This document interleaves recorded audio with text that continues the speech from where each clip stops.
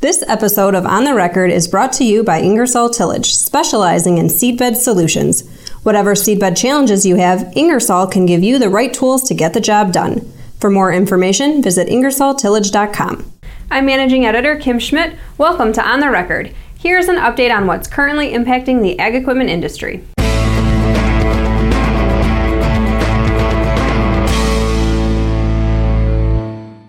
According to the Kansas City Federal Reserve Bank, total non-real estate farm loans were up nearly 8% from a year ago. This was the 7th consecutive quarter of annual growth in loan volumes, with an average growth rate in 2018 of about 12%. As lending needs increase, the size of farm loan portfolios at commercial banks also grow, and both have contributed to a shift in loan volumes based on the size of the farm loan portfolio. Loans for financing farm machinery and equipment represent a small portion of total lending, but the number of loans for equipment financing nearly doubled compared to the fourth quarter of 2017. The volume of operating loans reached a historical high for the fourth quarter, increasing more than $10 billion, or 22% year over year.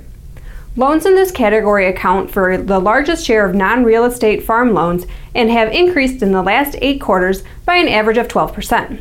The volume of loans for all other purposes declined over the same period.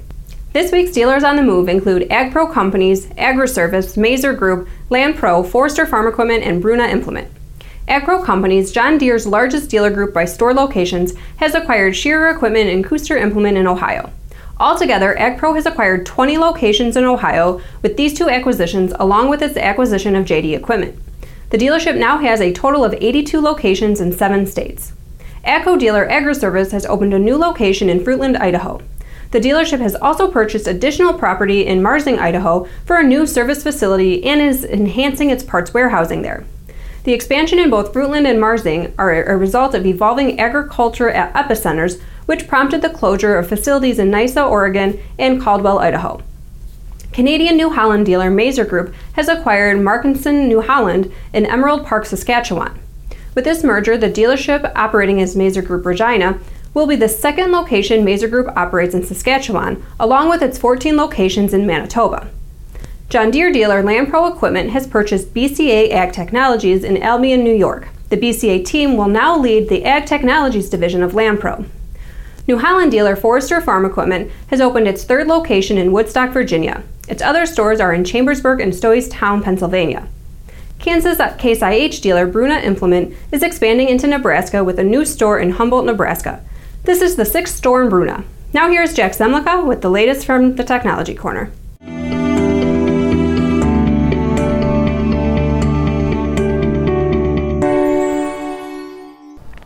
Thanks, Kim. As the ag industry trends toward broader integration of equipment automation and machine learning, companies are looking for skilled talent to lead the evolution.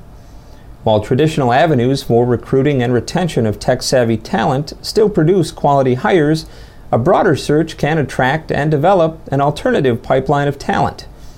This was one of the initiatives John Deere had in making its first appearance at the Consumer Electronics Show held last month in Las Vegas.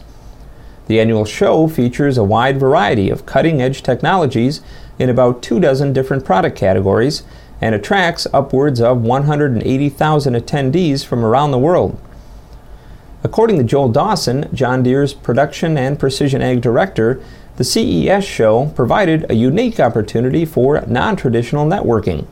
The interesting thing at the CES show, though, was that some of the people that we talked to that had maybe went off to a great school and got a great education, that thought they maybe needed to be in San Francisco or Denver or Austin or Israel or some of these places that are technology hubs, they wouldn't mind coming back home. So those are the people that's just kind of a golden nugget for us because they understand the rural lifestyle, they understand agriculture. Maybe they weren't involved with agriculture, but they've got family in those rural areas. We'll take those talents all day long in our dealer organizations. Dawson adds that the company also leveraged their presence at the show to be agricultural ambassadors, answering industry questions from students, startups, and researchers. Back to you, Kim. Thanks, Jack. Following a challenging year in 2018, Artsway, a manufacturer of niche farm equipment products, says it's made significant progress in cleaning up its balance sheet and simplifying its business to prepare for better times ahead. For the fiscal year ended November 30th, 2018, consolidated net sales for the company totaled $19.7 million, a 4.8% decrease from the previous year's total of $20.7 million. According to Archway's management, the decrease in revenue is due to decreased sales in its agricultural products and tools segments. According to the company, we experienced fairly steady demand in the 2018 fiscal year in our agricultural products segment and attribute the sales decrease to our decision to terminate a relationship to sell pass-through beet equipment and to liquidate our Canadian operations. The company also said gross profit was down in all three segments for 2018 fiscal year, mainly due to increased material costs, which drove price increases at the end of 2018 fiscal year to help mitigate the concern for the 2019 fiscal year. Chairman of the Archway Board of Directors, Mark McConnell, reported, "On a positive note, we were pleased to successfully sell our Dubuque facility, liquidate our Archway International operation during the fiscal year, and have since sold our West Union facility. We made further progress on inventory reduction, product line rationalization, and debt reduction." He added, "We enter the new year with a marketplace that remains unsettled, but we feel that the major steps we've taken to improve our business have lowered our break-even point and will allow for better results under similar conditions and substantially increased opportunity for profitability in an improving market." AGCO finished up 2018 on a positive note. The company reported net sales of $2.6 billion for the fourth quarter of 2018, an increase of 2.6% compared to net sales of approximately $2.5 billion for the fourth quarter of 2017. For the full year, AGCO's year-over-year net sales increased by 12.5% to $9.4 billion. Overall, 2018 net income rose to $98.7 million compared to $45.1 million in 2017. North American sales for all of 2018 were $2.2 billion versus $1.9 billion in 2017, a gain of 16.2%. Sales growth in the U.S. and Canada was strongest for sprayers, hay tools, and grain storage equipment. The company reported that income from operations increased approximately $36.2 million for the full year of 2018 compared to 2017 due to the benefit of the higher sales and margin improvement. In other regions of the world, AGCO reported sales in Europe and the Middle East increased by 16.7% and Asia Pacific and Africa by 10.1%. The equipment sales in South America fell by nearly 10%. According to Mig Dobre, analyst for RW Baird, AGCO's backlog at the end of 2018 was flat year over year in North America and Europe and higher in South America. Global industry demand is expected to be modestly higher in 2019, with North America up 0 to 5%, with softening in low horsepower equipment from historically high levels offset by continued gradual recovery in high horsepower equipment. South America is expected to be up 0 to 5% and Western Europe flat. AGCO's 2019 sales outlook is for growth of 3% to about $9.6 billion. CNH Industrial also posted a strong year-over-year sales gain in 2018. The company reported consolidated revenues of $29.7 billion for the full year, up 7% compared to 2017. Net sales of industrial activities were $27.8 billion for the year, up 8% versus 2017. Net sales of industrial activities were $7.7 billion in the fourth quarter, flat compared to the fourth quarter of 2017. Net income was $1.1 billion for the full year. Net sales for CNH Industrial's Ag Equipment segment increased 9% and total revenues grew by 9.4% for the full year of 2018 versus 2017. According to the company, the increase was driven by a sustained price realization performance coupled with stabilization of end-user demand in most sectors, including further evidence of a replacement cycle in the row crop sector in North America.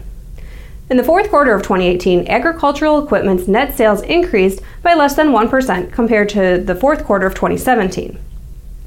Net sales increased in North America due to favorable volume and positive net price realization, partially offset by a decrease in other regions. During 2018, CNH said worldwide deliveries of tractors and combines were up 8%, while production rose by 10% versus 2017. It said worldwide inventory in units was up 27% in tractors and 4% in combines, with a solid order book in its NAFTA row crop segment. Looking ahead to 2019, CNH says sentiments in the North American ag segment continue to be soft, driven by uncertainty around trade, geopolitical tensions, and low commodity prices. At the same time, the company noted precision farming technologies continue to drive adoption of implements and high horsepower equipment. Overall, CNH's outlook calls for flat demand for its low horsepower tractors and combines, but a 0 to 5% growth in tractors over 140 horsepower.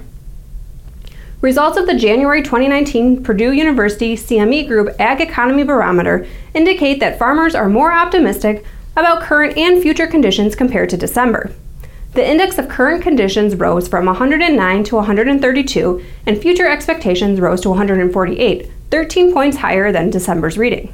Authors of the report attribute the rise in optimism to the second round of Market Facilitation Program payments and the passage of the 2018 Farm Bill.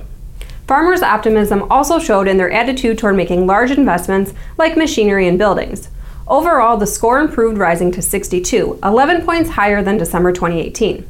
Overall, farm equipment sales finished 2018 strong, with U.S. high-horsepower tractor sales increasing 5.5% and U.S. combine sales increasing 18.2% for the year. And now from the Implement and Tractor Archives. When International Harvester bought the Solar Turbine Company in 1959, it soon began experimenting with a solar-built turbine engine in a tractor, creating the HT340. The turbine engine never made production, but the hydrostatic transmission did.